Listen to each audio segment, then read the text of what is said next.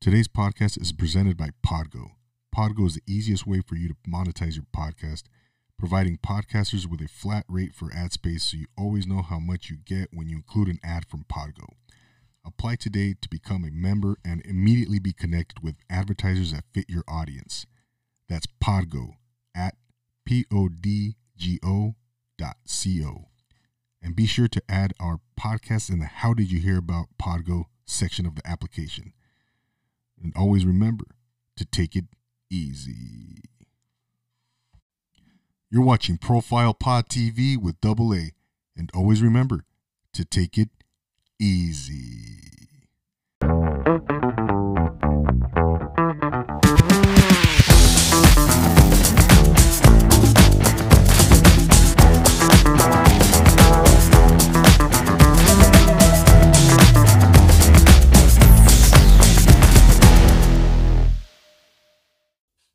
And welcome to Profile Pod TV. Welcome. Happy New Year, everybody.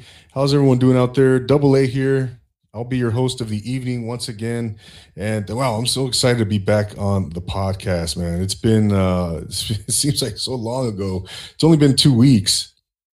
I hope you had a great holiday season. I know I did. A lot of family time, a lot of food. I think I've gained over, 15 pounds over all the food I consumed in the last 2 weeks. It was a great holiday season, man. I hope you were able to spend time, quality time, however that looks like. I hope you were, you got to achieve joy and during the holiday season. And it's good to be back here.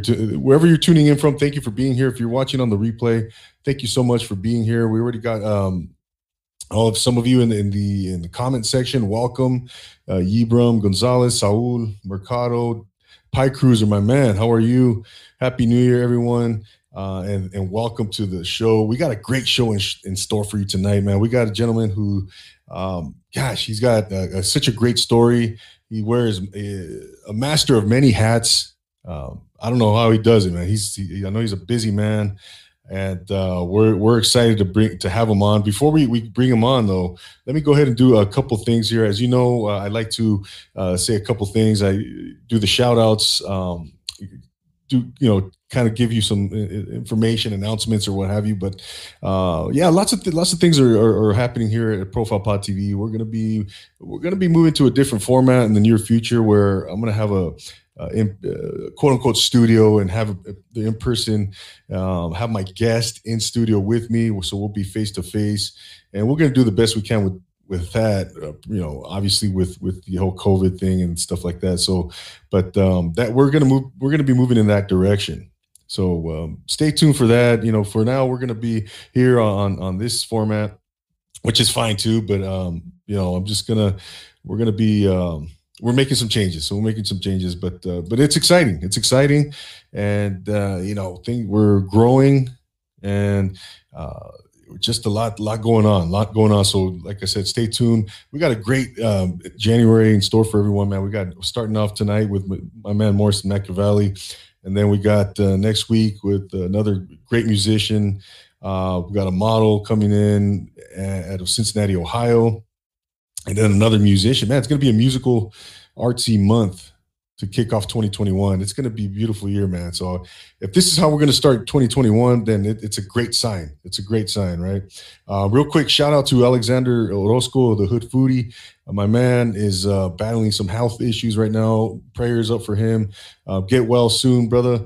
And big shout out to you, man. The Hood Foodie, who, along with 818 Insider, we organized and held the toy drive last week, or December 21st now, almost 2 weeks ago, as of yesterday. They had the toy drive in Sherman Oaks, California, in the San Fernando Valley. Super great event.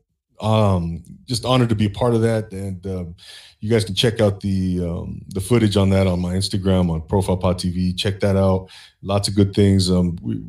Children got blessed over the holidays with toys, and so that was really a blessing to be a part of, man. So big shout out to those guys. Also big shout out to Fidel Avendaño of Talking Again podcast, and my man Eddie Aguirre of Social Primates podcast. Check out the episode. I was a guest on each one of those two, and a great experience with those guys. Those guys run a great podcast, so I was really honored to be part of those guys, to be a guest, and honored to be a part of those podcasts. So check those out as soon as you get a chance, man. And I think you won't be disappointed. I've only done a few guest appearances on other podcasts, so I'm a kind of a rookie in that area. But nonetheless, they were fun, man. I learned great learning experiences, and those guys are, they do what they do is they do what they do very well. Very professional, man. Those guys are just top notch. So big shout out to Talking Again podcast, Social Primates. Check them out if you guys are looking for a good podcast to listen to. You won't be disappointed. So let's get into tonight's guest, man. Let's get to the nitty gritty here, because my man hails from Minneapolis, Minnesota, and now he's residing in Los Angeles. He's got a great story. He's a recording artist. He's a producer. He owns his own record label. Founding member of Casablanca Connect, and which is an organization we'll be talking about with him. We're going to get to know his story. We're going to get to know what he's all about, man, because I'm really super curious. We've only had a few conversations leading up to tonight, so I'm going to be learning all about Morrison, just like you guys are tonight. And without further ado, guys, let's bring on my man, Mr. Morrison Machiavelli, out of Minneapolis, Minnesota, now in LA. Morrison. Yo, what's up? How are you, man? Welcome. I'm doing very well. How are you today, eh? Oh, man, I'm good, brother. Thank you so much for being here, man, for taking the time to come on my little podcast here, man. What's new with you, man? How was your holidays? It was beautiful. Went down to Rosarita for the New Year, and got to cleanse before we move into this new territory. Moving out of 2020, it's been a very challenging year. So I'm hoping this year will be different. I'm hoping on a note, within reflecting back on the context of people who are facing medical issues right now. Dr. Dre is having a brain aneurysm, and he's in the hospital right now. So before we start, I want to give prayers to Dr. Dre as well on that note. Yeah, no doubt. Yeah, I just heard about that. Yeah, like everyone else, right? A couple, I don't know, like 2 hours ago or so, Morrison. But yeah, big shout out to Dr. Dre. Get well, and big prayers for him. Absolutely, man. But yeah, man. I can't thank you enough for being here. You were down to Rosarito, Mexico, huh? Yeah, drove down. I've been staying down in San Diego a lot throughout these holidays as well. It's just a little more open, little less. It feels like a better vibe during COVID time. So I've been bouncing in between LA and San Diego frequently. Man, San Diego, man. Love San Diego, brother. Love San Diego, man. It's there's never a bad day down there. It's the weather stays beautiful 100% of the time, man. Exactly. I mean, if it wasn't for the workflow, maybe I'd be down here a lot more. But the work is in LA, the money's in LA, and that's what it is. Yeah, no doubt, man, no doubt. And coming from Minneapolis, Minnesota yourself, man, you know what cold weather is. I know that. Yeah, I'm done with it. I divorced cold weather. Oh, man. Speaking of Minneapolis, I had I don't know if you're familiar with the Purple Preacher. He was a guest I had on here. He's out of Minneapolis, Minnesota. And check him out, man. I don't know if you're familiar. Most definitely. I will check him out. I haven't had the opportunity yet, but I do recall you mentioning the Purple Preacher as well in our previous discussion. Oh, yeah, man. Big shout out to him, man. He's all about Minnesota. He represents Minnesota. Big Laker fan, and so, yeah, man. Are you a Laker fan by any chance or anything like that? Because coming from Minnesota? I'm not deep into sports, but I hold it down for most of the home teams other than the Vikings, because I can't associate myself with, that's a little, their track record isn't meeting up. So I got to take the choice on that one. I hear you, man. Yeah, it's all good. It's all good, man. But yeah. So let's get right into it. You came out from Minneapolis, man, right? And what year did you come out to LA from out there? 2017. Oh, 2000. Okay, so not too long ago, man. No, I'm still pretty fresh. I've I've got my feet wet, and I've been able to put myself in a good position here. And as you know, it came with some work, but over the last year, I've really found my place in Los Angeles and been able to start to spread my wings and, you know, move around a little bit. Yeah, very cool, man. But so you came out in 2017. I was under the impression that you came out earlier than that. So wow, that's impressive because I mean you've done so much already in such a short period of time here in LA. And now tell us when you came out, you lived out of your car. Yeah. Tell us about that, man. How long did you have to do that? Yeah, so when I came out here, I came down here with around $600. I had blown a lot of money, I had spent a lot of money, and I had paid a lot of people for different positions in music, different things. So I was getting out of a different lifestyle, and I decided to come down here and just pursue music full time. I knew that the opportunity that I wanted was not in the Twin Cities. There's not really a market for it. Big ups and respect to all of the artists back in the Twin Cities doing amazing things. There's an amazing arts community there. But for me, I simply I don't see the fans. I don't see the community being stimulated by a strong support system other than just artists supporting each other, which is beautiful. It's great, and it makes great art. It's the best training ground I could ever have. But coming down to Los Angeles, it's something that I wanted to do for a very long time. Although when I came down, I didn't have the plan well articulated, but I knew what I needed to do.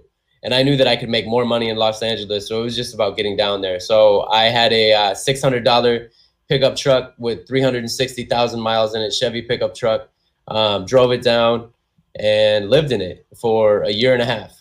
And for me, it wasn't what a lot of people may make it out to be. I don't really consider myself homeless within that time because I was comfortable. I became really comfortable really quickly. In the sense of I found my place of security. I actually stayed in Sherman Oaks. So I can say this now because I don't stay there, but my home was Michael Jackson's late estate. Apparently there used to be a building over there near the Galleria in Sherman Oaks, and they park a lot of vehicles around there. There's a little alleyway that goes off if you go right by the Galleria by 405 and what is that, the 170 or 405 and whatever that crossing intersection is where the Galleria is. And 101, I think it is. Yeah, 101. Yeah, that's right.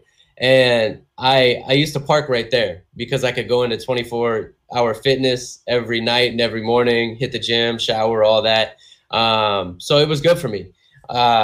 Within that time, I was able to really cleanse my mind and focus. A long period of sobriety. I didn't want to drink. You know, I didn't want to smoke weed. I didn't want to do stuff like that when I'm living in my vehicle. I wanted to be sharp.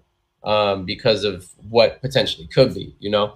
In Sherman Oaks, you're generally safe, but you know, anywhere. I mean, the craziest stuff happens to me in the places where I least expect it. So I'm always on point with that. But stayed there a year and a half, and for me, it's because I'm stubborn.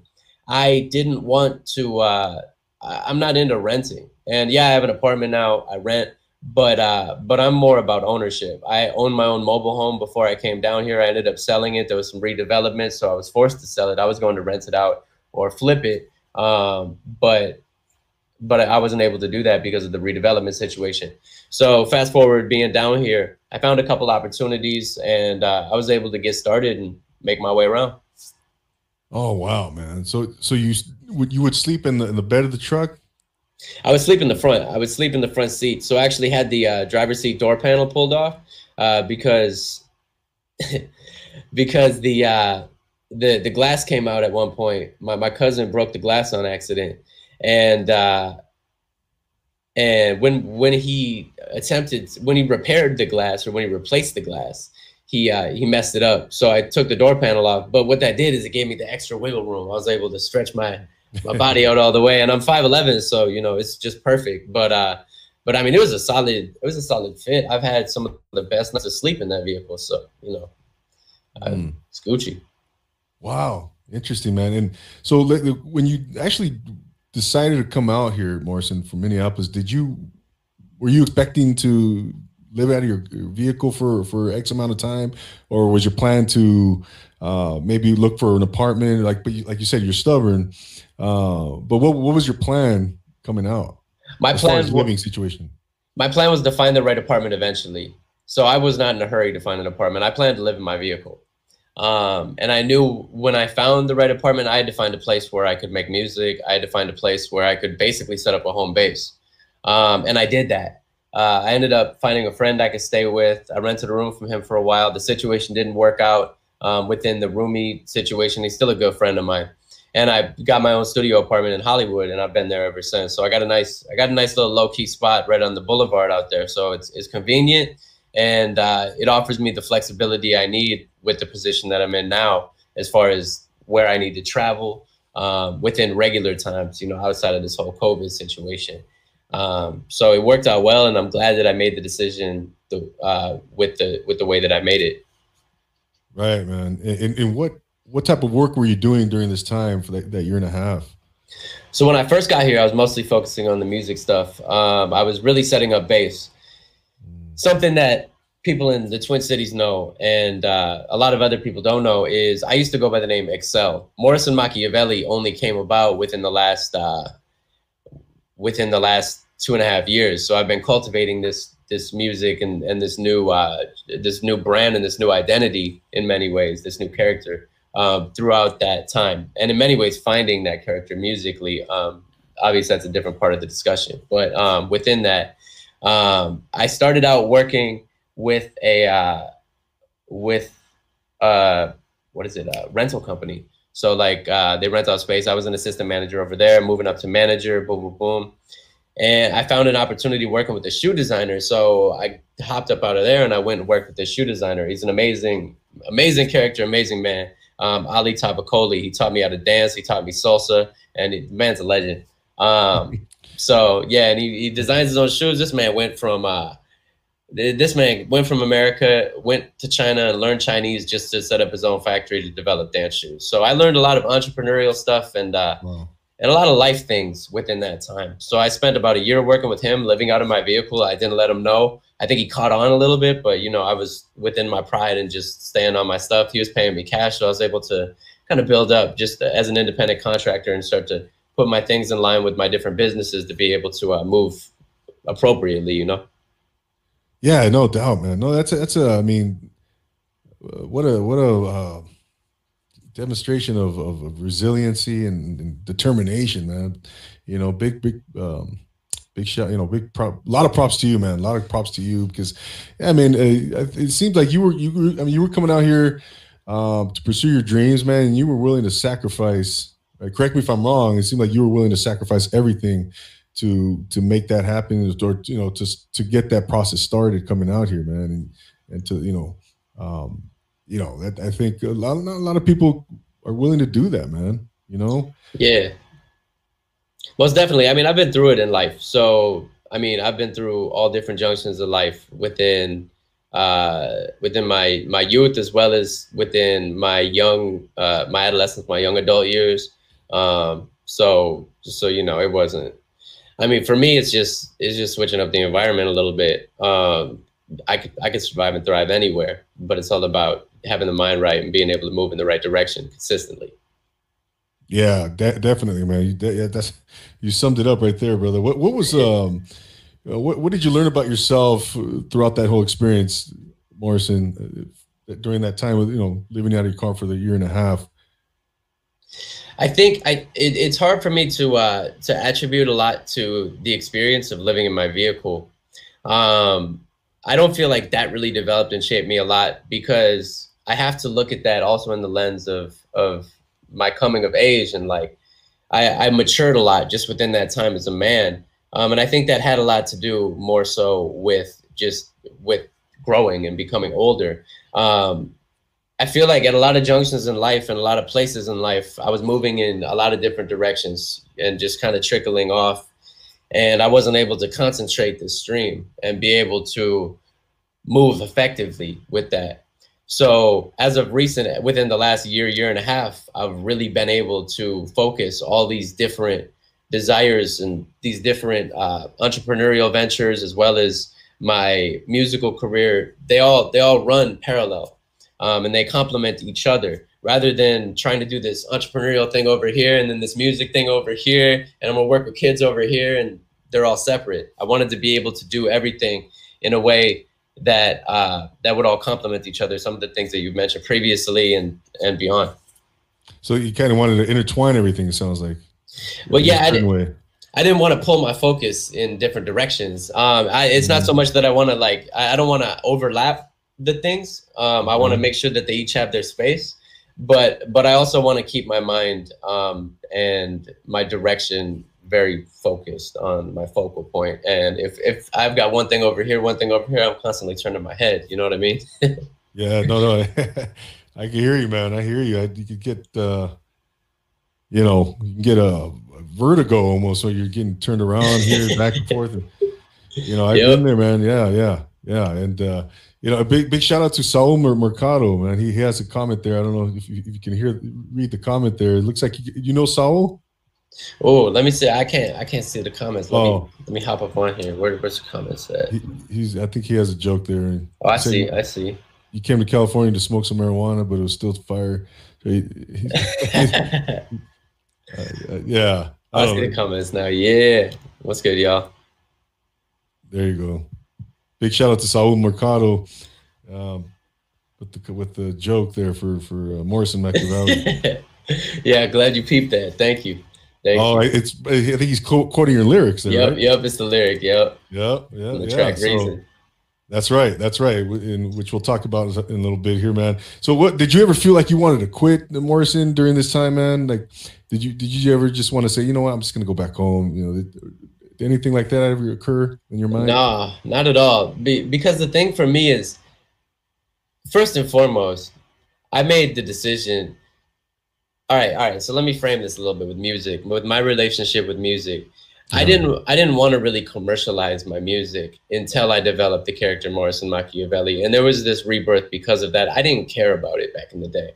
So you got to think for the first 7 years of me making music, I was making it for myself mostly. I appreciate that other people enjoyed it, but I was making music, and I didn't even care about the quality overall. I was making this music to perform it and share it with my community.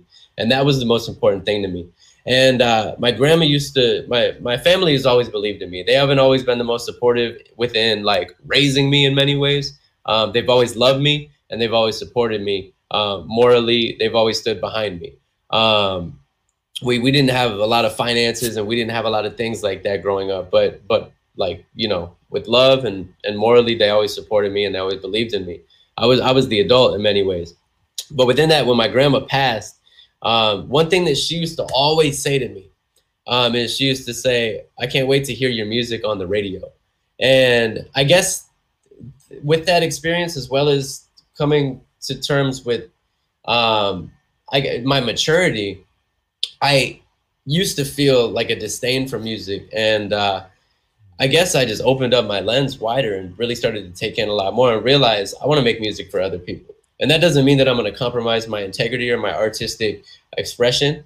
So I made that pact when I started. And it was very easy for me to do because that's what I've always been doing is, even though I'm commercializing my music and I'm pushing it out there for more people to hear, and I'm putting more effort into that, making sure that people hear this, I'm not going to compromise my integrity or my artistic expression and my artistic freedom for that. And that's the reason why I've maintained my independence in many ways to this point. That's not to say I will always be independent, but having that opportunity of independence and being able to cultivate myself independently, not only does it leverage a greater opportunity in the long term, but it's built me to understand the big picture. And I'm glad, I am where I am now and not where I was at 22 years old, because I could be one of these cats who really went up and went down. And, everything that comes with that is not what I want out of life. So, Wow. Yeah. Absolutely, man. No, that's unbelievable, man. If you, from a personal standpoint, man, to me, that's just incredible, man, what you did, Thank you. Absolutely, man. Absolutely. So where does your love for music come from, man? Do you have a musical family? Is it something that came on later on in your life, or does it go back to when you were a school age kid? Where does that come from? Your love for music? So I've always had a love for music, and I remember my mom used to play a lot of like Journey and Ozzy Osbourne, music like that. Oh yeah. Hip hop caught on with me. I think I was like 5 or 6, and Keenan and Kel came on. You know, Coolio did the theme song. This is we're talking mid '90s, I think, right? Late 90s? We're talking mid '90s, and I was born in '91. I'm an early '90s baby. So like when that hit, like when Coolio hit, I remember being a kid jumping up and down, and I remember grabbing a microphone, and I'm talking like small, confirmed by my mom. She recollects this, and I have pictures. Like I used to dance around with the microphone when Keenan and Kel came on, and that was like my first introduction to hip hop. So like many people from my era, we were making mixtapes out of CDK cassette tapes and all that. And I just grew into it. I mean, I started making music, I guess, when I was 13, playing guitar and singing. And I would make some rap songs, like rhyming words and trying to come up with these super lyrical miracle type moves. But at the end of the day, I was just doing it as a form of expression. As I explained earlier within the evolution, it only became something that I was super serious about in this way at that point. But even within all that, I always wanted to know the business, and I always wanted to be able to cultivate the business aspect of it, because I realized we're in a world of so many billion people where even if you're just making it for the love, you can make a career out of it and you can make a life out of it. Even though I'm trying to do bigger things now and reach a wider market of people, my goal back in the day was like 100,000 fans. And that's, you know, that's like, if you're making music and you're consistent and you have skills and talent and you make quality product, 100,000 is not a lot. That's, you know, that's not the sky. So if that's your ceiling, then it is what it is. There's no problem with that. But, you know, at the time, that's what it was. No, I hear you. Yeah, of course, man. And you know what, man? And speaking of Minneapolis, you come from Minneapolis, Minnesota, man. I mean, the land of Prince, you know, the home of Prince and Morris Day and the time and that whole, you know, that entire movement. I mean, needless to say, if there's, you know, I think that in and of itself could be a serious influence for anyone. From your part of town, from your where you come from, right? Yeah, true. Yeah. Was Prince anything? Did he have anything to do with that influence for you? Prince didn't really have an influence on me, to be completely honest, especially not within my youth. I could say now he does, and I honestly only really got into Prince or started to even look into Prince when the Chappelle Show came out. Before that, I didn't really know his music like that. I kind of knew who he was, but I didn't really know his songs. But when Chappelle Show came out and I saw the skit, I started to realize the mystique, and that was very alluring. I mean, I was very deep into Jim Morrison and a lot of stuff like that. That's where Morrison comes from, within Morrison Machiavelli. So with that, gotcha. You know, I had to. I really respected the impact culturally that Prince made, the statements that he made as an artist, and the independence that he held himself and that he encouraged others to capture. Yeah, for sure, man. No, I'm a little bit older than you, man. So yeah, I mean, I go way back with Prince. I'm talking about Purple Rain. You know, we used to watch that movie on VHS over and over, and that entire soundtrack, man, is just like is one of like the anthems of my childhood. You know. Yeah. Yeah, I mean, Prince is one of the greatest of all time, right? And so, are you familiar with the artist Atmosphere? Oh yeah, most definitely. I'm familiar with Atmosphere. Yeah, they're dope. There's a question there from Pie Cruiser. Was Atmosphere an influence in music? Yeah, Atmosphere was a huge influence. I won't say so. They weren't really. They didn't like draw me into hip hop. I was already listening to hip hop before that, but I was introduced first to Dino Spectrum, and I heard some of Dino Spectrum. People from the Twin Cities, if you can get back on Dino Spectrum, they're gems, man. Iself Divine is a beast. Gene Pool, Musab, and Slug from Atmosphere. But I actually really got into Atmosphere when I got a 1994 Punk-A-Rama tape, and I found it. I found it outside, and that introduced me to Atmosphere. And then I went in deep, and I got to know POS, shout out Steph. And I got to know a lot of different people through that. I got to know Brother Ali, and all of these artists from Twin Cities that are on the RSC roster. And then after that, I branched out into understanding or learning about a lot of the other artists that really, really have had a strong impact below the surface. I'm talking about cats like Muja Messiah, St. Paul Slim, incredible, incredible artists. And, you know, the peers that I'm with now, they're Twin Cities is amazing. Amazing. Oh yeah, man. It's I love that whole scene out there, man. It's like you mentioned, there's a lot of amazing artists coming out of there, and that community is really special out there, man. And so something that you wanted to I'm sorry, can you name a few other influences, early influences in music for Morrison coming up? Yeah, most definitely. So Black Thought was an early influence. I guess Black Thought was a later influence. He's my favorite MC now, so that's when I think of hip hop, I want to bring him up. But early influence, Muja Messiah is a big one. I mentioned him earlier, and you know, we're not. I know him. I can't say like we're close friends, but we got some stuff in store. And I'm fortunate enough to have crossed paths and been able to work with a lot of people who I looked up to. But locally, a lot of influences came through to me. But early influences, Red Hot Chili Peppers was big. First autobiography I ever read was Anthony Kiedis. Jim Morrison, as I said earlier, and The Doors of Perception, Aldous Huxley, Nikolai Machiavelli, Sigmund Freud. Not all musical, but just kind of laying out the pathwork for how my name came to be and how that helped to impact how I convey myself. And I guess music played a big part on it, but music really did branch me off in a lot of different directions, philosophically and psychologically, which helped me become the person who I am. Yeah, no, I was going to say, I'm glad you clarified your name. I was wondering if Jim Morrison had anything to do, and my man, yeah, like Machiavelli. And sure enough, man, those are two amazing, men that came through, and Morris, obviously Jim Morrison, great poet, great singer and artist, and we all know about Jim Morrison. How was that?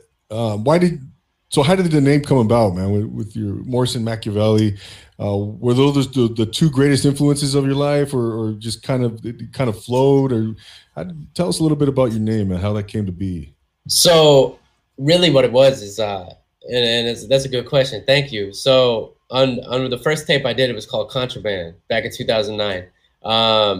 I produced everything on it. I put the thing together in like 2 weeks. I had a bunch of raps already written, and first time ever producing, I hopped on some like 1 week trial of Mixcraft and took a bunch of samples. I wish I still had it. If anybody has that, please hook me up. I'll pay for it. But I had a line that was like Morrison Machiavelli the Dawn or something. I don't even remember the line exactly. But I remember that sticking with me throughout the years. And I was going by AWOL at that time, AWOL. And then later on, going by Excel. And when I came to Cali, I knew that I was taking a more commercialized approach. And I know other Excels. I know King Excel with Zulu, the Zulu King Excel in Australia. And I know that there's a band Excel here in California who's made some waves and who already has a virtual presence. So there's the challenge of trying to virtually build yourself up with that name. So, Chino XL, are you familiar with that? I don't, but they messed up my stuff because I was uploading music and it would be associated with them, and we're different people. So nothing against them personally, but I was I had a sour taste in my mouth with that for a while. But yeah, so Morrison Machiavelli I was thinking about using it as a project name for a while, and I eventually just took it on as a character and took it on as who I am now. Yeah, and then, the first time I ever heard, Machiavelli, or what we all know what Tupac did, right? Yeah. Back in the day, in '97, with that album, the Don Illuminati, I think is that's the name of the album, right? Yeah, I think Illuminati. So. Yeah, and so, anyways, but yeah, man, I thought that was kind of cool, and how you merged the two together, and it really flows well. I love your name, man. And thank you. Yeah, absolutely. Now, when you were XL, was that the letter X and L, or was it No, the it was word? EXCEL. So it was on the premise of like moving forward and always pushing myself, trying to be basically the person, trying to represent who I was through that name, and what I wanted to do was always excel and always push forward. Um, so I'm glad that I had that stage in life, but Excel's he's gone now. Yeah, no, no. Hey, you got to evolve. You got to do what's best for yourself and your career, man. And yeah, I have a question. Z Boxing News has a question. What's your favorite Doors song and why?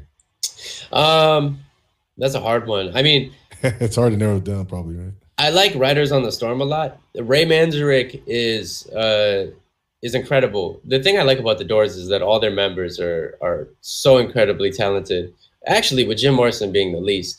With the personality and his writing, he evoked a lot of very a lot of development with me and other people.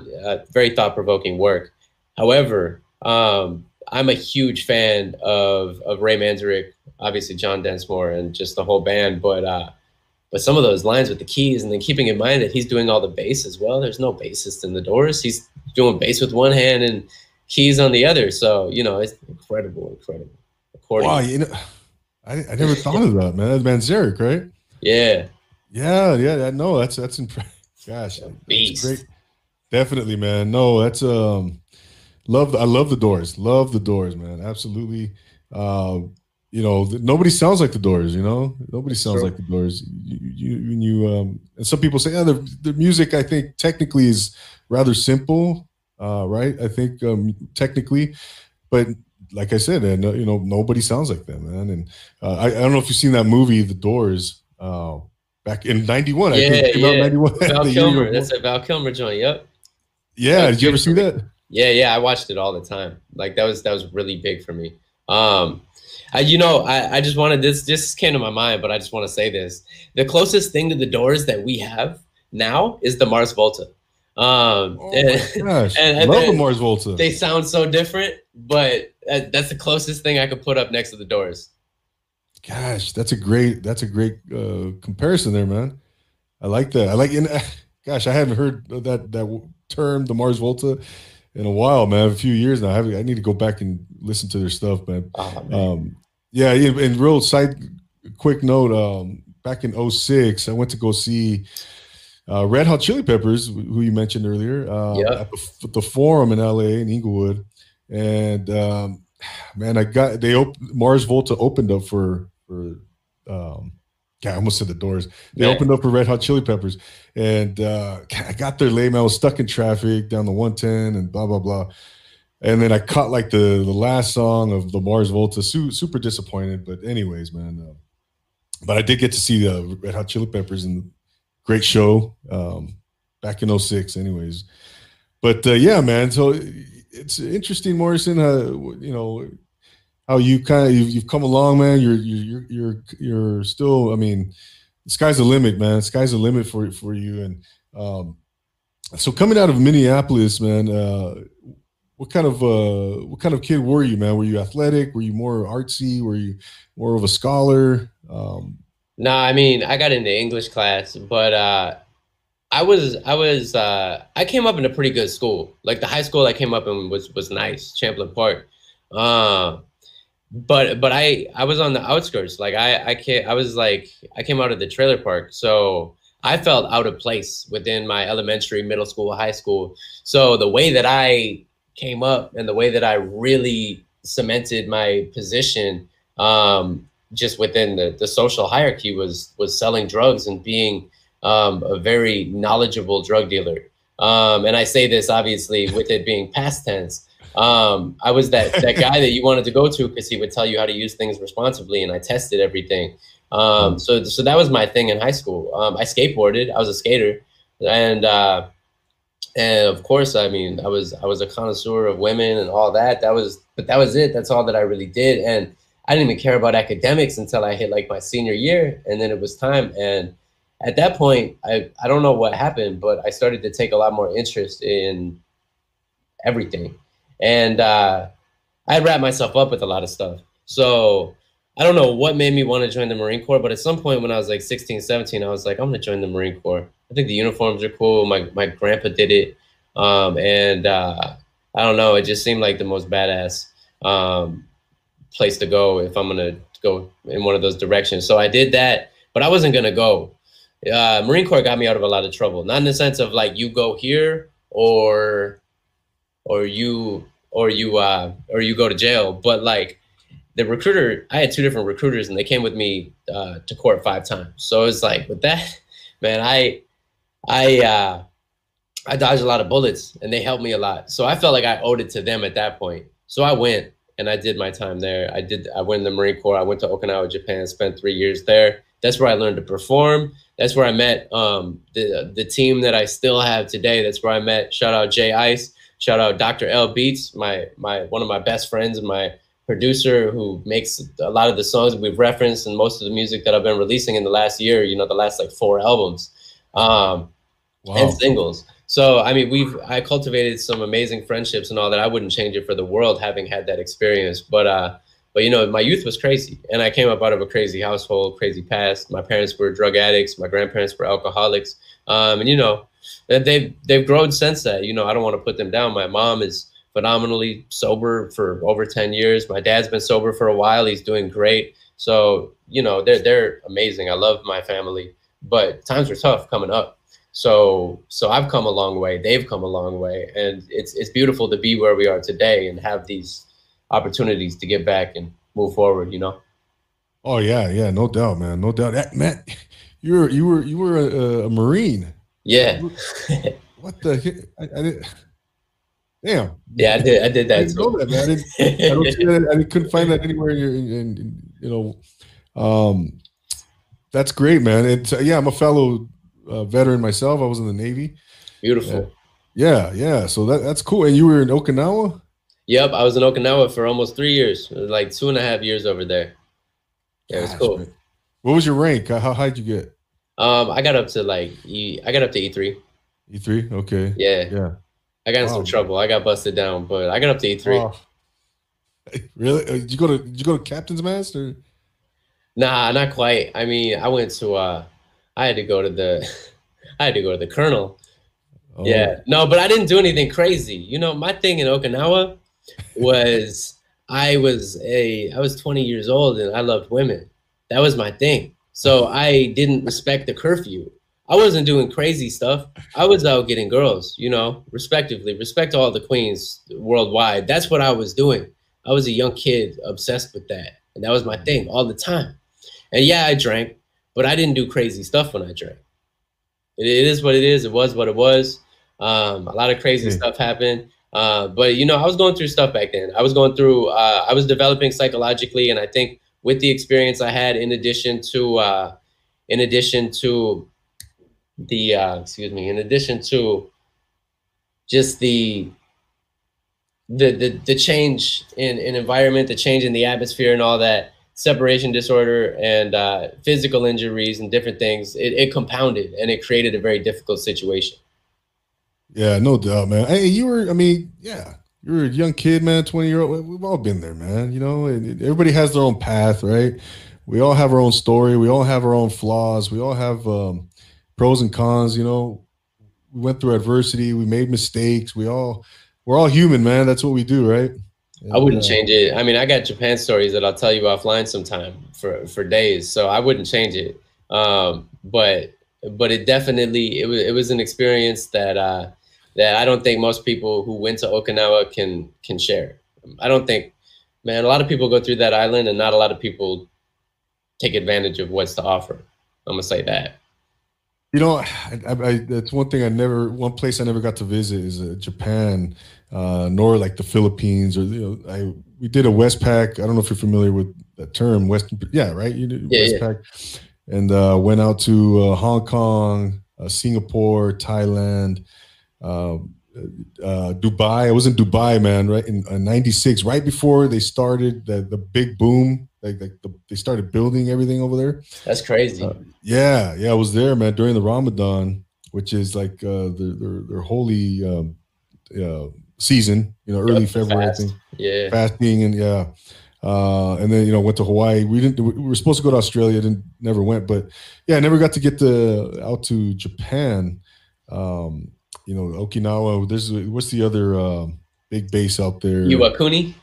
Yeah, that one. There you go. And they got Mount Fuji over there. There's a lot of little bases. I think Iwakuni and Okinawa. Okinawa's got like 4 bases on it. It's got the air base, and then it's got like 3 Marine Corps bases that are major bases. But yeah, there's a lot going on there for sure. They can't have military, you know what I mean? Treaty of World War II. So you got China there, and you have North Korea. So the thing I'm gonna say this, you're a fellow service member. So the thing that I didn't get, so I'm not pro government, I'm not pro military, nothing like that, right? But the experience I had in Okinawa was the elders of the island would consistently tell us that they want us there, that they love having Americans there, because Okinawa is like the bastard child of Japan. Like you look at the way that Hawaii has been treated with America, it's similar to that. It's a poorest prefecture. It doesn't have a lot of government support. It's almost like Puerto Rico in America. Oh, okay. I mean, it's a prefecture. It's recognized just like we recognize states in that way. But World War II, the Okinawa was not part of Japan. Okinawans were separate, and Okinawans were being horribly brutalized, and just horrible stories that came out of that experience with Okinawans and Japanese. So when Americans came after World War II, as many of the elders see, they were liberated by the Americans. So it was interesting, because you had protesters come from Tokyo to protest the American occupation in Okinawa. But then you had Okinawan elders and others of the community at the gate, of our motor pool where I was working, looking down at us saying, "Don't listen. We love you. We want you here." So, wow. I'm not pro-military or anything like that. Honestly, I'm not like, I don't feel the hatred that I felt towards it in my youth or anything like that. However, I recognize that it's hard to see stuff when you're only looking from the inside looking out. Once you start to get those different perspectives, it paints a different picture. You know what I mean? Yeah, man. No, that's putting us up on game, man. Interesting stuff about Okinawa. I didn't know that. I didn't know that. That was their, that was the political structure within the country.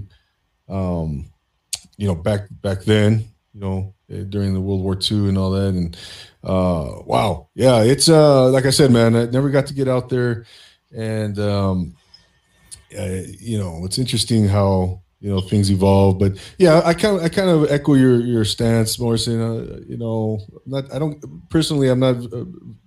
get too political into politics and all that stuff. I wouldn't change anything I did, just like you said, man, about yourself. And I went to the military. Everybody has their reasons for what they do, right? Yeah.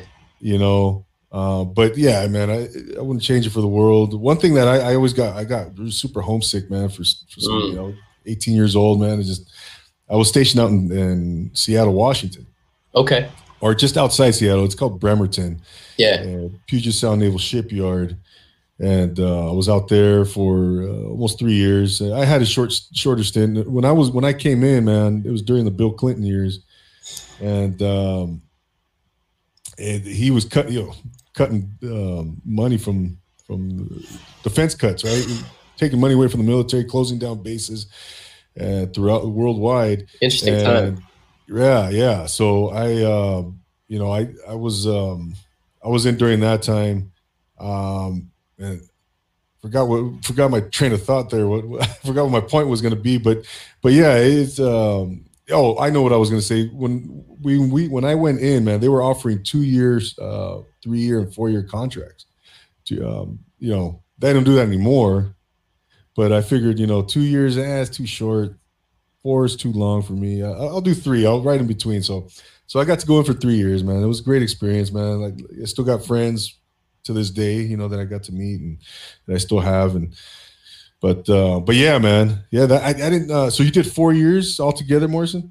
Yes. I did 3.5. I was kicked out for those reasons I mentioned earlier, just for like breaking curfew and small stuff. So So yeah, almost. That's the thing, is like that separation process. I basically went up to the last 4 months of my contract, and I got out. It took forever, but I was in Okinawa that time, so I'm not complaining. I had a great run. So that's something I'm in the middle of, and I don't know how much revealing.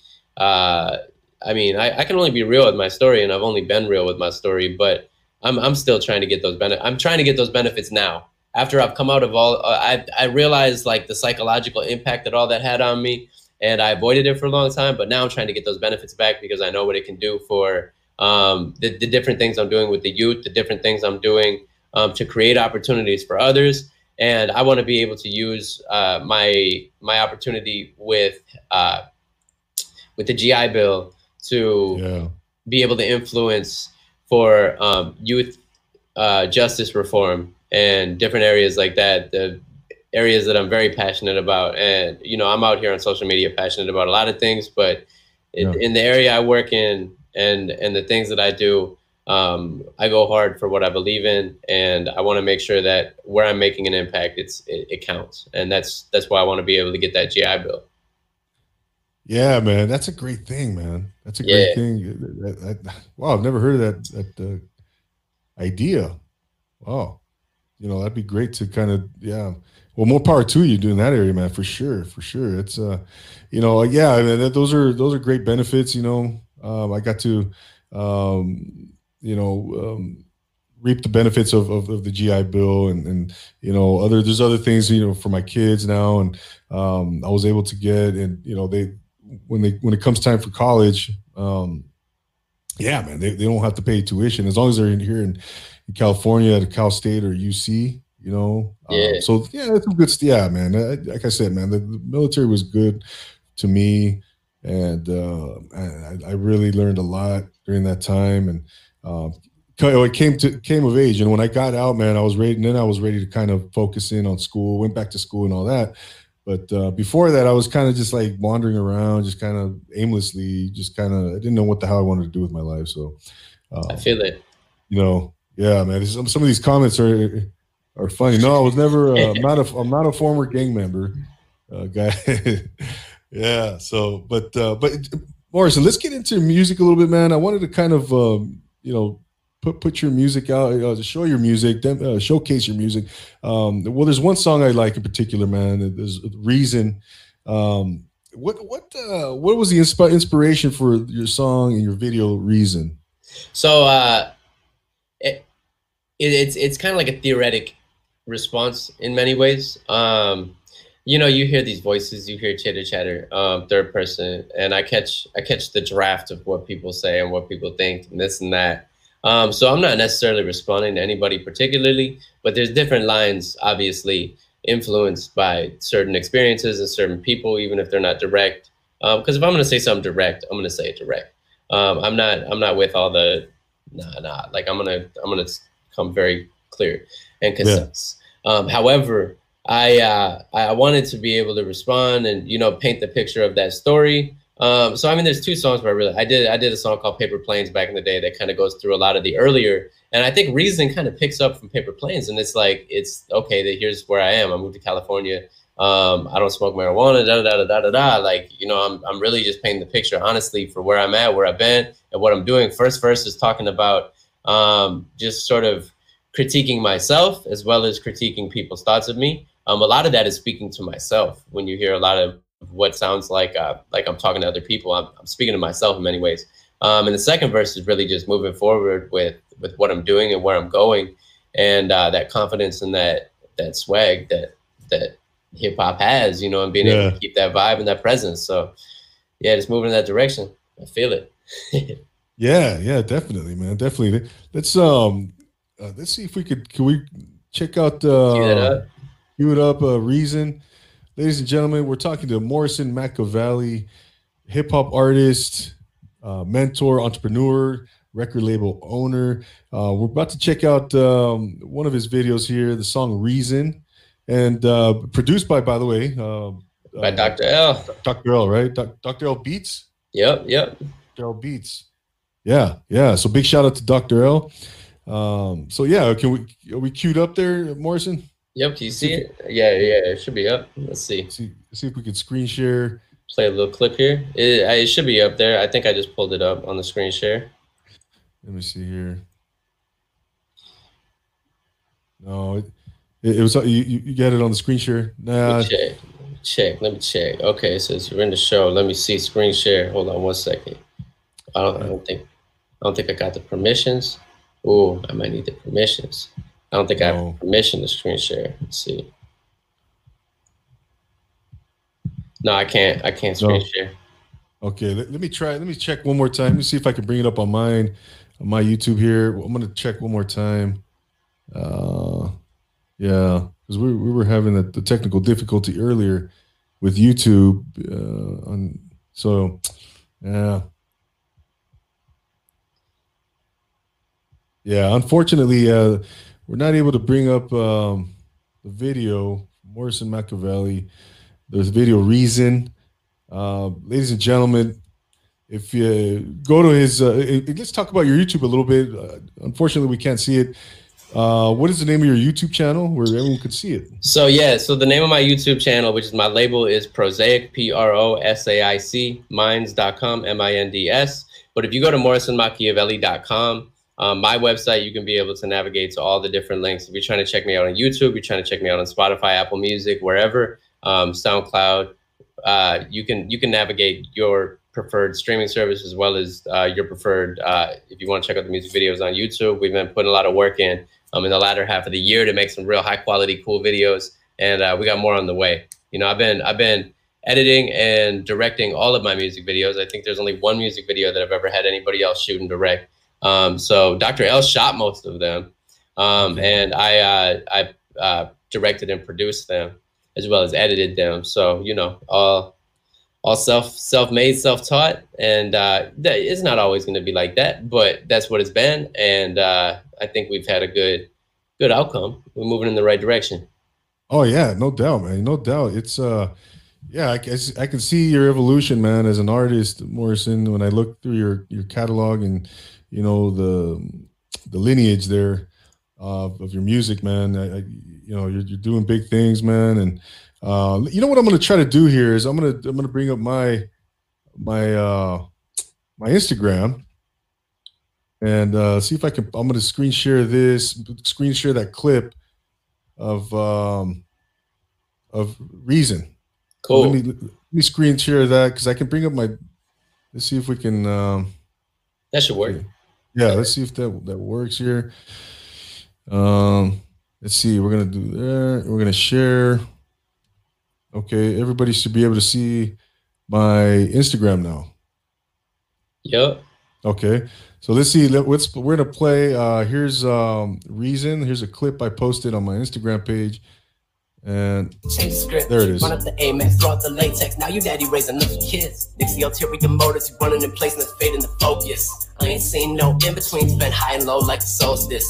Don't do no bragging and boasting on social. We work with the people that know you. Work with the people that coach you, who ain't want nothing to do with the new you. This ain't the old me they used to. Don't approach fools who wanna waste time. I go to the source, run up the board, walk, climb up the greatness till they got a chick and she changed the script. She Yeah. Very cool, man. Very cool. Where did you shoot most of that video, man? So we shot some of that video out in the Mojave Desert. We had a location downtown LA, a studio location, and then we had another location in I think it was Buena Park or like somewhere around South Central area. Another studio location. That's where that Red Room is. I think it's FD Studios. Shout out to them. But yeah, a couple of cool spots, and then yeah, those are the locations for that. Okay, yeah, and it's yeah, I like the beat, man. I like the everything Dr. about L that. is killing it. Yeah. So how does your collaboration with Dr. L work? Like, so for example, for Reason, does he come up with a few beats and then you kind of you make the final decision, or what's that? Talk to us about that process. So we go back and forth. We go back and forth on the final decisions and everything to that nature. We have a catalog, and we've had a catalog. That's why we've released like 4 albums in this last year, which are beats that he's been sending me for the last 2 years. So fully finished beats. We may tweak them a little bit. I may tweak them in the mix master because I record, engineer, mix, and some of this stuff is mastered by other engineers, but I master a good portion of the music as well. But yeah, so the difference between that and then some of the other music that's coming up, we still have a few other songs that are stuff that he sent me before he moved to California, because he's in LA now too. Okay. The newer stuff is a lot different because now we're producing together, because I'm a producer too. It's not my main hat. I'm a little impatient when it comes to producing, but I do produce, and I like to produce with him. Like we have a couple songs on the way that we're producing together and we're making together, and they're incredible. It's a different direction, and with these projects and with the aesthetics and everything that we've been releasing, really collections of songs more than anything. This has been finding Morrison Machiavelli in many ways, figuring out what that looks like. I knew who Excel was. I found Excel. So now I'm finding Morrison Machiavelli in some ways. And, if you're not an artist, it may be a little foreign to understand the way that we personify characters, but Morrison's different than who I am as me. You know what I mean? As an individual, as a person when I go home. Of course, I stay true to both sides. I'm not going to, like I said, I'm not going to compromise that for who I am, but I'm figuring out sonically what I want that to sound like and who I want that to be in that way.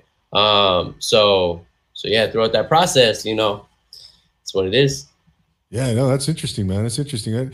When it comes down to the process, the behind the scenes stuff, man, and with anything, I think with a book, with a television show, with the way a movie's produced, with a song, a poem, to me, I find that stuff fascinating, man. I really find it fascinating how everything comes together, the inspirations for stuff, the backstories, the influences, how everything comes to fruition, man, and comes together.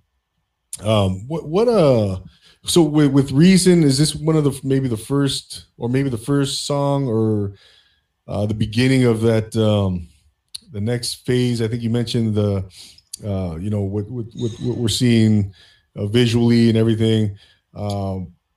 Is this kind of the beginning stages where we're at of the next in your evolution, Morrison? Yeah, I mean, what I'll say is a lot of these songs, a lot of these singles, they're very unique within the characteristics that they offer, and that's why they're singles. That's not why they're not part of a project.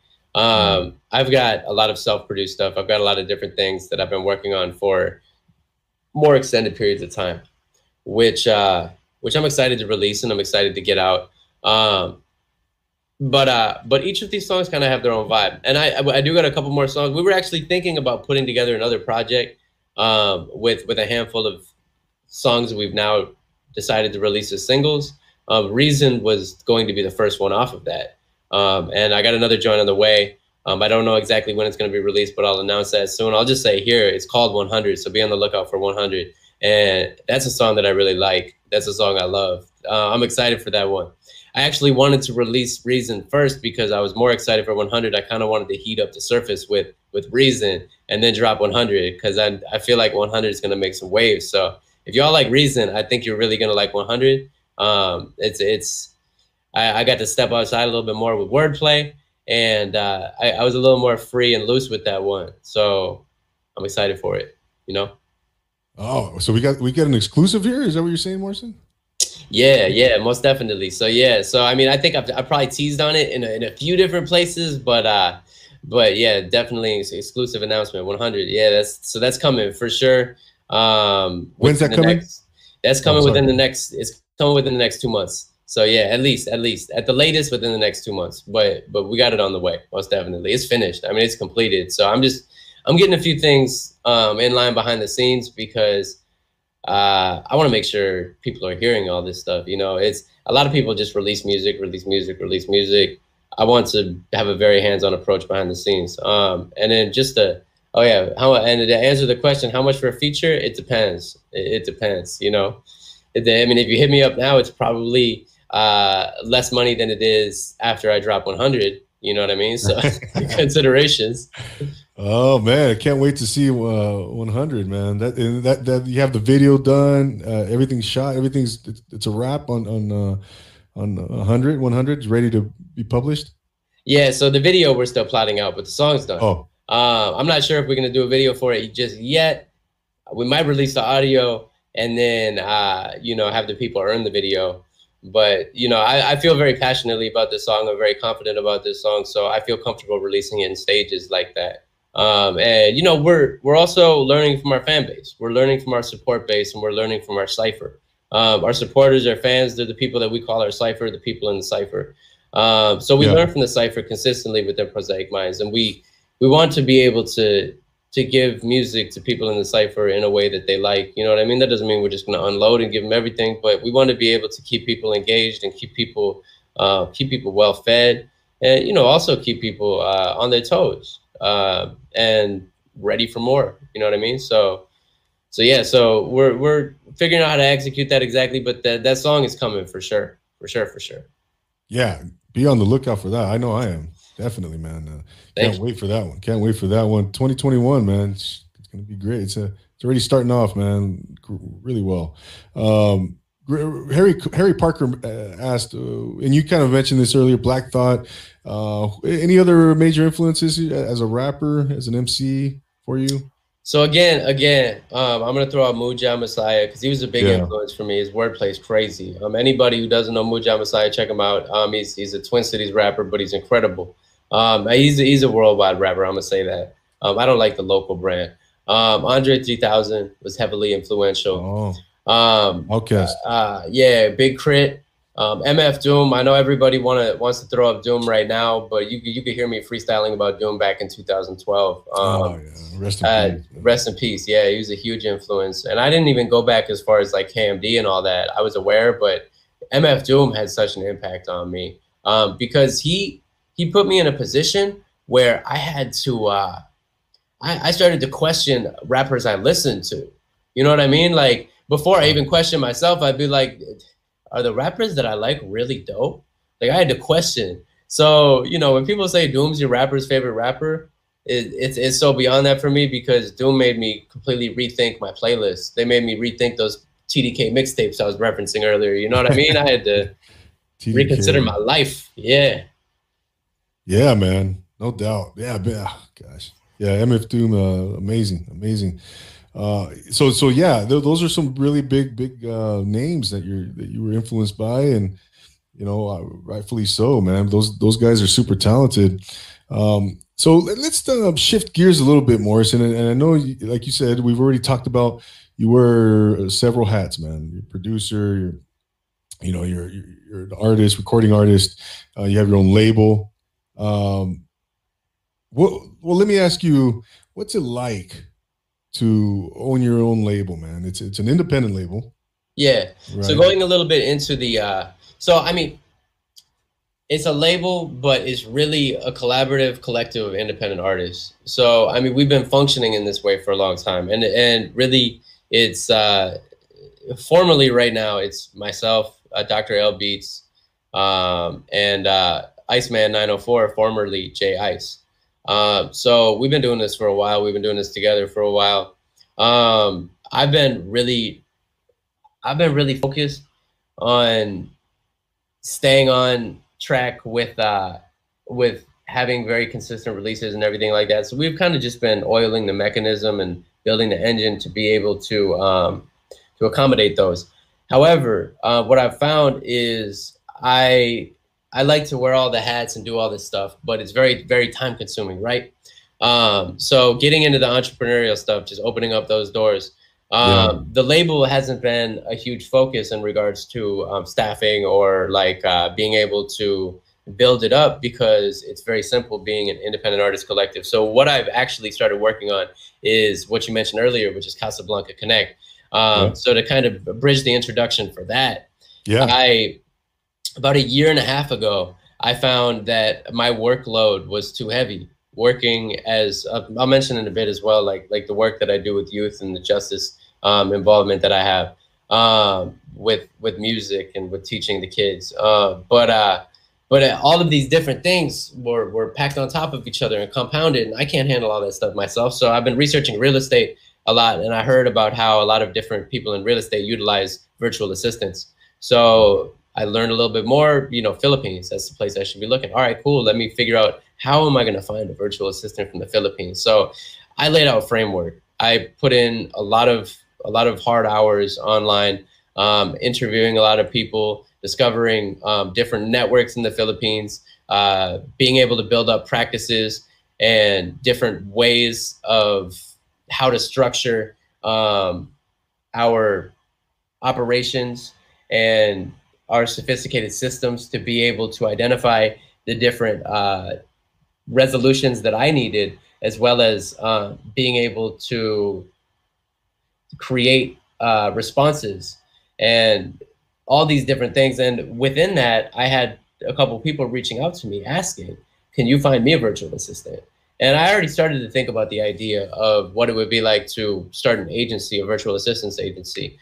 Within entertainment and within the guise of music, that's unheard of. You can't really, you're thinking you're paying somebody $10 to $14 an hour. That's insane. For us, you know what I'm saying? I mean, it's reasonable pay for people in America, of course. Right. However, for us, it's unrealistic as independent artists. But you're talking about, you need to publish your music, you need to market your music, you got to do social media. This is if you want to be effective, and if you want to be good at doing all this stuff. I mean, you run a podcast, you organize all this stuff. I assume, if not by yourself, if not by yourself, I imagine you don't have a huge team with you. You know what I mean? So like, it's a lot of stuff. Wear a lot of hats. So I found my virtual assistant, and I ended up helping a friend find a virtual assistant and starting to sculpt what is now Casablanca Connect, which is the agency. So CasablancaConnect.com. We have started to offer our services. We haven't had a hard launch within like marketing our services yet. We've been working exclusively within our networks. The services are completely available. However, we're not ready to take on 100 customers. We're ready to take on a very select few customers. So we are selective at this time as well, because with all of our clients, we want to make sure that we are accountable for success and that we're doing everything we can to make sure that our clients are achieving success. So with that, we need to make sure that we have the appropriate client care professionals, which right now is myself and two of my associates who I have confidence in to be able to help with these processes. We do specialize in music, and we will continue to advance our specialization in music, but we also cater to other areas that are more broad and easier to train just on levels of regularities, real estate, influencers, people having web series, podcasts, different things like that. There's a lot of different things, executives, a lot of different places in life where this is effective. Religious leaders, institutional leaders. Virtual assistance is manageable, it's affordable for most people, and we have packages that help to accommodate everybody on different levels. So if you're in any of those areas and you may be considering these services, we do have a survey you could take on CasablancaConnect.com, or you can hit me up on any social media platforms or anywhere and ask about this survey. And we basically tell you, we basically ask you questions that help you identify how much time you're spending on different areas, and just give you an idea of what you may utilize a virtual assistant for. It also helps us capture data, just to have an idea of what people need our services for, so we can be able to continue to adapt for the needs of our potential clients and our clients. So it takes like 10 minutes to fill out the survey. If you're considering the service, you fill it out, you figure out, we'll send you an email back, basically letting you know how much time you spend on the services based on our results. And if you want to move forward from there, you have the option to. If not, we're still here. I like to consult and work with people, especially artists, and pass on all of the knowledge and advice that I have within my limitations of time, obviously, for free, and just to be able to connect and sharpen my own sword. And it's a passion of mine. So I know I'm kind of going long here, but I wanted to tie this back together and bring it all full circle. I mentioned earlier the youth justice work I do, and I'm gonna kind of bring it back to the beginning. I volunteered with an organization called Save the Kids. It is a prison abolitionist group, and I am a strong prison abolitionist. But it's a prison abolitionist group, and we ran a youth organization within the Hennepin County Juvenile Detention Center in Minneapolis, Minnesota downtown. So I was working with this program for about 4 years. About 2 of those years, I was lead organizer with this youth program. So it was a volunteer program, went in there every Saturday, worked with the youth. It was beautiful. So when I came here, I already had a little bit of experience with that. I got hooked up with another organization. I thought I was volunteering. It ended up being a paid position. And now I work inside of Los Angeles County juvenile correctional facilities, the halls and camps here, everything from the halls and camps to the schools and community centers, from Lenox Park to Barry J. Nydorf, Central, Kilpatrick, all over. Yeah. I mean, I worked in all these facilities. So I work with the youth one-on-one. I go in there, I develop relationships to be able to help them with their music, help them with their writing, record them. We bring physical equipment into the institution so we can record them and help them refine their music. And then I've been working with this organization. We've been creating the Community Arts Program Outreach, CAPO. And this is our program on the outside now. So now when they get out, or even if they've never been in, you don't have to go into the system to utilize this program. But for our youth, we offer free studio time. I will pick you up from your home. We offer transportation in any way that we are able to. We were providing Uber and Lyft before. We're getting a bus soon, and we're building our own studio. We've been working out of some different studios. Shout out to DJ Word. He's a friend of mine. If he checks out this podcast, he's been helping us by letting us use his studio, and it's been incredibly helpful, allowing us to use that space while he's in Switzerland working, or while he's in Germany working. But so on the outside, we got this program with the youth where we offer free studio time and transportation. So I've been working one-on-one with a lot of youth. Man, I learn a lot. You know what I'm saying? So any wisdom that I may be able to pass on to the youth, I hope that. I obviously hope for that, but mostly just being able to connect on a very human level, and within that experience, and just being able to offer this safe haven, this place where people can go express themselves in ways that they may not be able to express themselves in other spaces. I think it's very important. And it also creates a certain level of therapy, or an opportunity for therapy that people don't always have within their home. Music is such a deep, it's such a deep medium, man. And it's an amazing opportunity, and I put my heart and soul into it. And I'm really proud of the youth that I work with. I work with some very amazing artists. I share them all the time on my Instagram. So if you follow me, you'll see them. And it's incredible. I mean, I've had a chance to work with over 300 kids in the last year and a half. And I give them all my Instagram. They all hit me up on the, not all, but many of them hit me up on the outside. And it's a blessing. It's an amazing opportunity. And I'm so grateful that they hit me up and they feel compelled to follow up with me and work with me. Regardless if the studio time is free or not, the fact that they're spilling out their heart, their emotions, and just their expression it means a lot. It's very important to me. Wow. Yeah, well, that's awesome, man. Amazing. Where do you find the time to do all this, Morrison? Man, I got a virtual assistant. Right? It helps. But yeah, I mean, to be able to do the music effectively, there's a lot of stuff behind the scenes that they don't see. And even with my job, like there's I'm an independent contractor, so I got to do all the invoicing, receipts, and be able to do bookkeeping and all these different aspects. And being the program coordinator, unofficial title. I'm saying program coordinator because that's essentially what I'm functionally doing with CAPO. And I assume that's one of the roles that I'll fall into with CAPO once we get the actual physical location.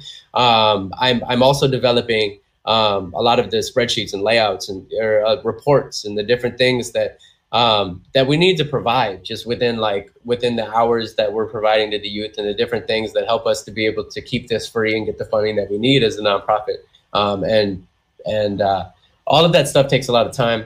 And it's amazing how much I found that my virtual assistant helps me, and she is phenomenal. Shout out Ria. Shout out my virtual assistant. If you see this, much love. You are amazing. I'm not always the easiest boss, but amazing. Unbelievable, man.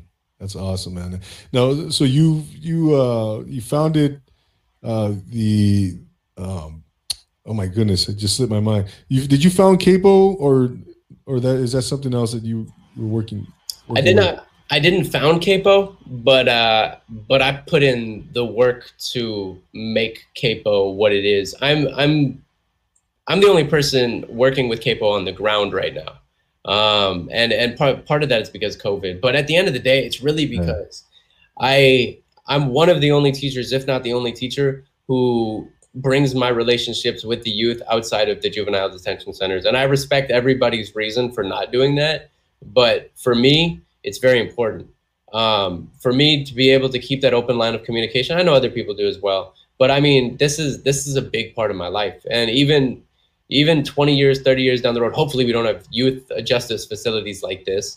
But this is still going to be something that I'm very passionate about and that I'm pushing forward about and always trying to improve. And that's helping to create opportunities for our youth is super important. Super important. Yeah, no doubt, man. No doubt. But you did found Casablanca Collect, right? Yes, Connect.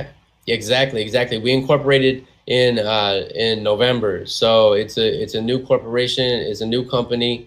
I'm super grateful to have the team that I have and the associates that I have, and being able to move forward. We are very early in our development stages publicly, but this has been a long time coming. I've been developing these processes and practices and everything over the last year and a half, just within the idea of Casablanca Connect. Beyond that, I've been developing my skill sets, especially within music, for like 13 years. I've always taken the business aspect of it seriously, even if I wasn't going for, the main stage, like the highlights, the big lights, you know what I mean? Back in the day, I was always very serious about the business, and I've always been trying to learn as much as I can and practice as much as I can, as well as I can. So anything I could pass on and anything that I could push into Casablanca Connect, I think it's going to be effective. And shouts to all the people who have helped to make this possible in the Philippines, because the virtual assistants that we have, the creative content specialists, that's what we call our virtual assistants, because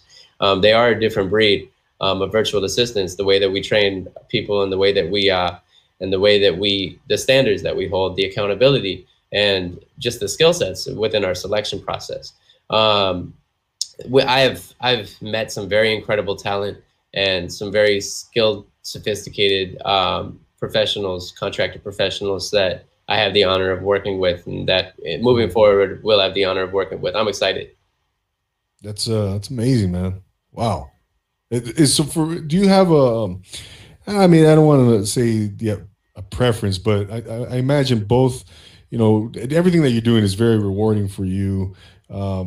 Is there something that, I guess I mean, for lack of a better question, or, presenting it better, do you have a favorite thing that you do, or do you love everything equally?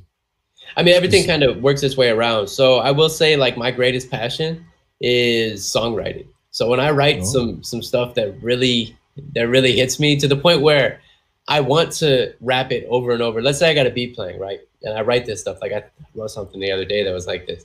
And I want to rap. I want to keep rapping it. I want to rap this verse over and over and over because I want to hear it. Like, I want to hear myself rapping it. That's the greatest feeling to me. When I reach those levels and I get that type of music, it's an incredible feeling. And that's the reason why I think it's so important with the youth to be able to see that feeling and cultivate that feeling. And, I feel that when the youth feel that as well. And, when I'm in that chair as a mentor, and also as an engineer, I may be behind the boards, like a little serious or focused on this or that, but I light up. When I see that feeling happen within the youth, I light up.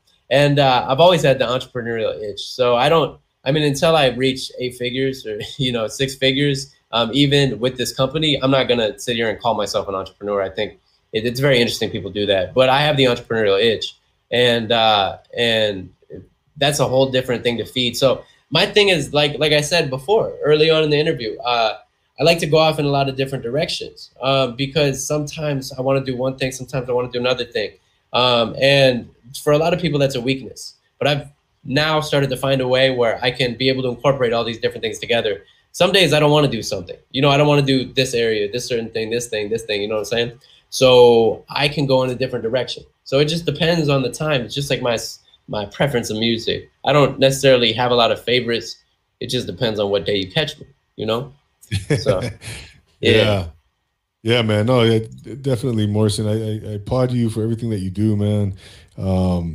Yeah, going back to the music, where have Z Boxing News has a question. Where have you performed? And do you have a favorite venue? And also, is there a venue that's on your bucket list? So I was just getting back into performing when COVID hit. I actually was going to start my tour with South by Southwest. And I did South by Southwest a few years ago as well. And I had a few other places lined up. However, I hadn't really performed a lot in Los Angeles. I mean, I've done some stuff up in the Bay. I had an amazing show up there with a jazz band. My favorite place to perform was First Ave, because of my first show was at First Ave. The first show I ever seen was at First Ave. The first concert I ever went to. Really? Yeah, so for me it was that plus the impact that it's had not only on the world, on the scene, but on the world, with Prince, with Purple Rain being shot at First Ave and all of that. Like, awesome, man. Yeah, First Ave is incredible. So that's the place that I'm most happy that I have performed at. And there's some other venues that really stand out to me as well, but most of them are it's youth stuff. I mean, place I want to perform is Red Rocks. Like, I would love to perform there someday. It's amazing. So that would be incredible. And I don't even know if it would be that great, like actually being on stage and performing there. I feel like it would, if it's not set up appropriately, if you don't have the right monitors, it could be horrible. But as far as like being a performer up on that stage, if you can't hear yourself, it's a big stage. And that's the challenge with larger stages, but that's just logistics. The actual show that you could put on at Red Rocks and the audience that you could house and just the aesthetics of the space. Oh man. But in LA, I want to perform at the Roxy. I want to perform at these legendary rock and roll venues that I've heard so much about. Whiskey. Yeah, the Whiskey Go Go. Yeah, all the stuff like that. Yeah, if I could, I need to get on my rock star stuff and be able to really get those spots. But if I do those, I'm gonna do them right. I'm not the type of person who wants to do a show and have 20 people in a huge space. So there's different spaces for different places and different times. You know what I mean? So it is what it is. We're gonna work up and we're gonna build up those spaces, and we'll be in Red Rocks soon. Where's Red Rocks, man? I'm sorry. That's so as long as I got the name right, that's Colorado. It's a huge outdoor stadium in Colorado. Oh, okay. Yeah, gigantic.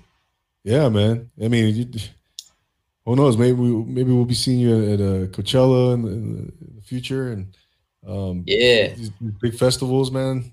I'd love to get on the festival game for sure. For sure, man. No doubt. Morrison, we've had a request, man. I'm gonna put you on the spot here, even more. You bust a little freestyle for us, or maybe bust a bar or two for us here. Let's see. So I'll bust out some bars. I'm not just because I've been going in about so much stuff. I don't really, I've been in a very linear space. I'm not gonna freestyle off top. And most of the time when you see people on the internet, they're not freestyling. But let me bust out some bars. Let me think. Sarah Mendoza would like you to sing to her, baby. Let's see. Yeah, I can see it from a mile high. Why I treat love like a sci-fi. Try what it does. I fly. Feelings like a tribe. Swept off a fish, keep 9 lives. See, Tom tries to play tricks and lies. She get inside and it's a different vibe. Switch aside on what you seen. This don't hit IG, cause no, that ain't me. Can't see the scene out a movie clip, cause Hollywood ain't never do this here. Wanna talk about space and sign. Be certain I could never stay in line for no casting calls. Don't align with fake. Being padded walls before that's okay. Let's see, what else? I could sprinkle a little bit more on there. I could actually do a little bit from that reason joint. Let me see. Yeah. People that tell you they love you, then sell you when struggling, ain't that some other shit? She ain't calling you back, could have offered that. Want to run us some help from the government. Gonna talk all that buddiness like they got a chicken. She changed the script. She roll up the latex, throw out the Amex. Now your daddy's raising up some kids. Nixie ulterior motives, running in place and they fading the focus. I ain't seen no in-betweens, been high and low like the solstice. Don't do no bragging and boasting on social. We both are the people that know you. Work with the people that coach you who ain't want nothing to do with the new you. This ain't the Omi they used to. Don't approach fools who want to waste time. I go to the source, run up the board. Why clown with the grapevine? Don't need your money, I make mine. Music take me over state lines. When we drop like the bass line, we gonna make it crazy like Dateline. Oh. Nice, I like it, man. Love it, man. Love it. Thanks a lot, man. Thanks a lot. What is What is the greatest compliment you've ever received in regards to your music? Um, so as of recent, I've had a couple people reach out to me and just tell me how much the music has impacted them. And you know, it's really impactful when people reach out, and I know that they may have only been following me for a couple months, and they're quoting the lyrics, they're pulling stuff out, and they're telling me how much it's impacted them, and they're telling me their own stories, they're sharing it, and they're able to articulate their own experiences and align them to some of the stuff that I felt, some of the stuff that I've been through, and that's been very important to me. That's helped to motivate me and inspire me to get to the next level and be able to dig deeper and pull more stuff out. And as I said, I'm always motivated to keep moving forward with the music. It's just different times, different spaces, different places, as I said. So like, for example, I haven't been doing live shows and stuff like that. I'm not even rapping that much. I've been writing. I've been very in my head. So even rapping right now and articulating these verses, it's not something, you know, like if I'm an athlete right now and this is the Olympics, I'm not ready for being on stage yet. I mean, I can get ready pretty quick. I can condition for that. But at the end of the day, it's like I've been in my head. So I'm hearing everything in my head. But I'm about to get in the studio and start recording some new stuff over the next few weeks. And as I said, we got some new stuff on the way as well. So covering all the bases, you know? Oh, no doubt. I can't wait to see where you go, man. I want to, you know, I'm going to continue to follow you and check out and track your career, man, and everything that you're doing. Before we leave, man, before we wrap things up here, I kind of want to ask you where do you see yourself, you know, 3 to 5 years from now, man? 3 to 5 years, I see myself being in a position where I can move freely on all continents. And that's really something that I need to be able to have as an artist. I see myself establishing Casablanca Connect and moving in some other directions with entrepreneurship and being able to offer opportunities to young musicians and entrepreneurs. I see myself working with some of the artists that I'm working with. Now, I don't know which artists they will be. You know, I have a good idea of some artists that are working really hard to keep growing. But hopefully I'll be able to work with some of them for the long haul and be able to use their experience to inspire other kids coming up and continue to do the youth justice work that I do in that field. As well, I hope that I can help other people with my team get up to new levels and do things that they want to do and have that that freedom as well within finances to be able to explore freely. And I mean, in the next 5 to 10 years, I want to be able to have kids and do all that. And that's not going to slow down my efforts. That's not going to slow down what I'm doing with the music. It might slow down a little bit of the rock star lifestyle that I live, you know, all jokes aside. I'm going to be in the best physical fitness, and I'm going to be making the best music of my life in the next 3 to 5 years. So overall, I'm very hopeful for that. And, you know, hopefully I'm reaching 7 figures the next 5 to 10. So, yeah. Love it, man. Love it. Yeah. I'm right there with you, man. I can't wait to see where. No, hey, there's no doubt in my mind. It's just a matter of time. That's what I'm saying. Yeah.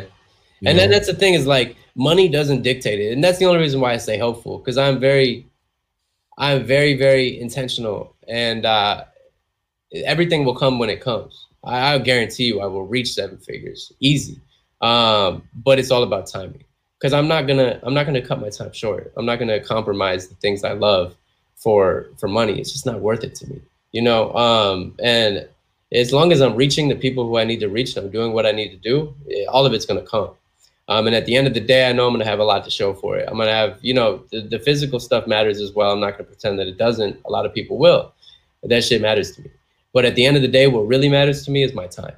Time is something you can't buy and you can't waste. So you can waste it, but I'm not going to waste it, you know. Of course. No, of course, Morrison Machiavelli, man. I appreciate you, man. I appreciate everything that you do.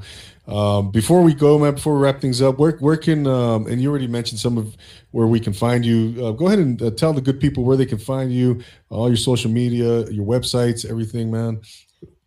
Yeah, so I'm most active on Instagram, but I'm on all platforms. So I'm posting every single day on Facebook, Twitter, Instagram. I'm getting more active with the TikTok now because I know the kids love TikTok. But but I'm everywhere. The easiest way to find all of my links is going to morrisonmachiavelli.com. You see my name all up on here, so you can just type that in, morrisonmachiavelli.com. On Instagram, it's Morrison Machiavelli. On the website, you'll easily be able to navigate to all the different social media platforms. You'll be able to go to my Spotify. Please add the songs you like to your playlist on Spotify, Apple Music, Deezer, Tidal, any of those platforms. I'm on all platforms. Pandora. Really appreciate the support. You can buy physical albums on the store as well, on morrisonmachiavelli.com or on prosaicminds.com, the label. But the easiest way to find all of that is just go to morrisonmachiavelli.com. It's a very simple website, easy to navigate, whether you're on a mobile device or computer. So, you know, make it your second home. Absolutely. Check it out, guys. Check it out, man. Any shout outs, man, you want to give before we go? I feel like I don't want to double plug. I plug in a lot of people just naturally throughout the process of just talking and going through it. But I mean, shout out to everybody who supported me. Shout out to my family. Shout out to my mom, my sister, everybody who has held it down so long. I have major love for everybody who's been a part of this process. And I'm so grateful, and I look forward to building with all of you. You know, it makes me emotional just thinking about all the different people who have helped to attribute to where I am today. And it's a beautiful thing. And it's never taken lightly, and it's never forgotten. No doubt, man. Morrison, I want to thank you once again for coming on, man, and taking the time for being on Profile Pod TV. I look forward to seeing you out there, man, and we got to do this again. You're always welcome back here, and you know, we're here in the Southern California area, man. Maybe we can connect in the near future, man. That's it. Yeah, definitely, man. So thank you so much. Ladies and gentlemen, there you have Morrison Machiavelli out of Minneapolis, Minnesota, now here in Los Angeles. He's doing his thing. He's doing big things and more to come where he's going. So check him out. You heard the website. You heard the social media. So go check him out. Go follow him. Go support. The man is an amazing man, and we're really glad to have him here tonight. I want to thank everybody in the comment section. Saul Mercado, thank you so much, man. Yeah, big shout out to you guys. Giants NFC guy, Pie Cruiser, my man. Sarah Mendoza came through. And let's see, I like to shout everyone out. Moises Groove came through. Harry Parker, Z Boxing News. Who else? Yib 102. Thank you so much for coming through tonight. And if you're watching on the replay, thank you so much for watching. If you're listening on the audio platforms, thank you for listening in on Spotify, Apple Podcasts, whatever, Anchor, Stitcher, et cetera. Thank you so much for tuning in tonight, guys. Don't forget to subscribe to Profile Pod TV. You can see the logo there at the bottom right-hand corner of your screen. Click on that. Click on the subscribe button afterwards, and you're all good to go. You will have guaranteed yourself access to a great podcast here. And like I said, man, we're gonna be doing the things. We're evolving here. I'm evolving here at Profile Pod TV. Lots of great stuff coming. I can't say too much right now, but stay tuned. And Morrison Machiavelli, man, thank you once again, brother, for being here. And man, I'm speechless right now, man. Hey. I'm really impressed, man. You do a lot of stuff really well, and man. Well, one last thing. So shout to you, AA. I greatly appreciate you. I want to say shout out to my Z's, shout out to everybody with Zulu Union, all my Z's out there, and shout out to the Cypher. And if you want to join the Cypher, just add your email on my website and join the Cypher. We love you. That's it. There it is, man. No doubt. Don't forget to follow us on Profile Pod TV at Profile Pod TV _ You can see it there on the ticker. Subscribe here on YouTube. Follow on Twitter. Subscribe on Apple Podcasts. Leave me a comment. Leave me some feedback, guys. I love getting the feedback. Love getting input from the viewers. Constructive criticism, whatever. It's all good. It's all good, man. So tune in next week. We will be back right here on the same channel, same time. And for Morrison Machiavelli, I'm AA, saying always to take it easy. Thanks a lot, guys. We'll see you later. Hey.